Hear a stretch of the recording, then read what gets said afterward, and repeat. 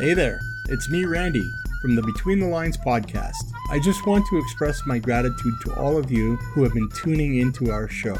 We're already halfway through season 3, and I can't believe how time has flown by. Before we take a break in June, I wanted to let you know that the last episode before we break will be on May 31st, which just happens to be my birthday. And to make it even more special, my guest for that episode will be celebrating her birthday the following day. It's going to be a fantastic episode that you won't want to miss.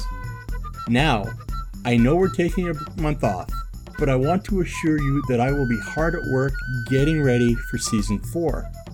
During the month of June, we'll be releasing some special content to keep you entertained and excited for our return on July 5th.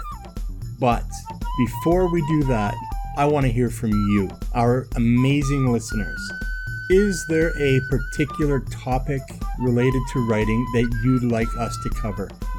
Maybe you have a favorite genre that you'd like us to explore. Or perhaps you're interested in hearing from Canadian authors promoting their new book. Whatever it is, I want to hear your ideas.